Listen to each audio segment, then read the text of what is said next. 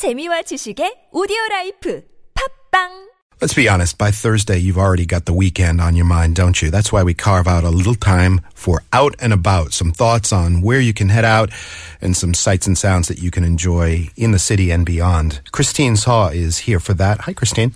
Hello, Kurt. So, I guess we're taking a walk in the woods today. Is that what we're doing? That is indeed. You know, the sweet week of Golden Holiday have already passed, and now probably a lot of people are back in their office working and, you know, building up their stress levels that they managed to cool off during the holidays. And I thought nothing like a moment of greeneries would help them relax and let some steam off. Mm-hmm. And maybe an urban park located within the city is just the right thing for those people. You know, I was just talking a moment ago about kind of an urban park that's being built on Solo, you know, which is going to be very cool. It opens on Saturday. This whole concept of, have you heard of this concept of forest bathing? Yeah, I did, actually. It's a very fancy term. It just means taking a walk in the woods and enjoying some greenery, getting some oxygen and stuff, but it's kind of a well-being concept. Which urban park are you referring to? Well, the park wouldn't be Solo, but it will be the Gyeongui Line Forest Park. Mm. And the Gyeongui Line Forest Park in Korean would be Gyeongui-son 숲길. And it sits where the Gyeongui railway line once used to run before parts of it went underground. So it kind of dovetails with this idea of transforming old urban spaces that were used for one thing in the past, and now they're just being made beautiful for something else. Right. So in that sense, it has something in common with the Solo or the High Line in the New York City. And the line itself is actually over 100 years old. And it used to connect Seoul to Siniju, which is a city in North Korea. Way up north in North Korea, right? Way up. And as part of the line was placed underground, the Gyeongui Line Forest Park was created above ground in its place. And actually, this Saturday marks its 1-year anniversary. And okay. So it's very new. I didn't realize. It is pretty new. They new. broke ground, or rather they inaugurated it, shall we say, last year. Around this time. Right. So some sections of the park actually did open a few years earlier, but it was last year around this time when the full park was connected into one. So how big of a space are we talking about? From end to end, how long? Well, it will be around 6.3 kilometers. It's a pretty serious walk. It is. And it starts out in the Hongjae Stream, which is near Gaja Station on Gyeongui Line. And it runs past the Yeonnam-dong and Hongdae and continues throughout the Hyochang Park Station, which is on Line 6. And the park is also divided up to 6 different sections, but I'll be introducing some of these sections that are more worth going to. So it's a nice walk in the park. Sounds great for families. Yeah, it is. It also can be a great way for tourists to meet the locals if they visit the park. And there are also trendy neighborhoods like Hongdae and Yeonnam-dong located right along the park as well. Really? It goes right through Hongdae, or Hongdae's kind of next to it? It goes right through Yeonnam-dong and also Hongdae. Wow. Right. Very cool. And I would say Yeonnam-dong would be one of the most popular sections of the park. And the Gyeongui Line Forest Park's Yeonnam-dong section is only a 5-minute walking distance from the Hongik University Station. Cool. And this park also has been actually nicknamed after the New York's famous Central Park, called by the locals as Yeontral Park. No! God, that is a groan. Stop comparing. But I guess it's some kind of a inside joke or a way to show if you affections. insist. Let's go to Yeontral Park. I mean, the size is very different, sure. but yeah. Okay, everything's a comparison. But anywho, it sounds like a Central Park, of course, is the oasis of green in a concrete jungle. So I think that's what they're going for here with that comparison. Right. So there are also ginkgo trees, or 은행나무 in Korean, lined up along the old railway road line. And the whole park is about 1 kilometer. Beautiful now, stinky in September. True. Those uneng trees get real whiffy around September, but they're beautiful at this point. It does, right. And at this point, there are grassy fields on both sides of the old railway road, which makes it perfect for small picnics, especially during the weekend or nowadays. Did they leave the tracks, like the railroad tracks, there? some parts of Some it parts at they've the top part of the park, but in the bottom part, I think it was covered in woods, so that people could just like kind of grown over now. wheel over it and stuff.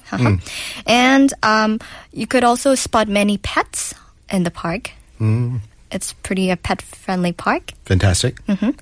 And if you make it to the Yeonnam-dong section of the park, which is nicknamed Yeonchal Park, I think you should check out the red post box that stands just as you enter the park from the Hongik University station. A red post box. Right.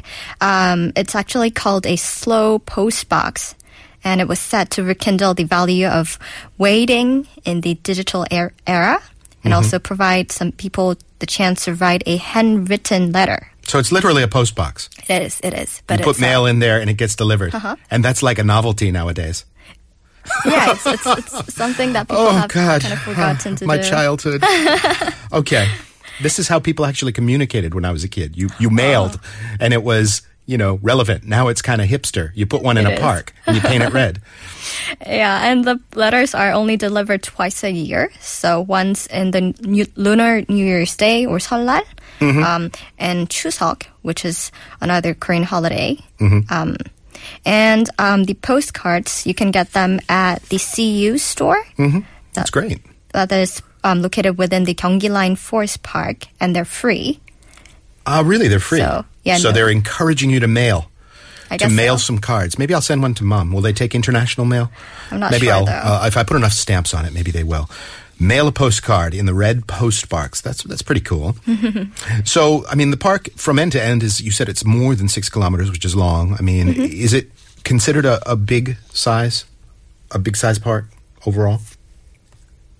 Well, it is. It is pretty big. Because it's very long. But the Yeonnam-dong section is only 1 kilometer long. So the other sections, there are also parts that runs through the Hongik the Hongdae area that starts out from the Hongik University station. Yeah, I want to clarify because I sometimes mispronounce these things.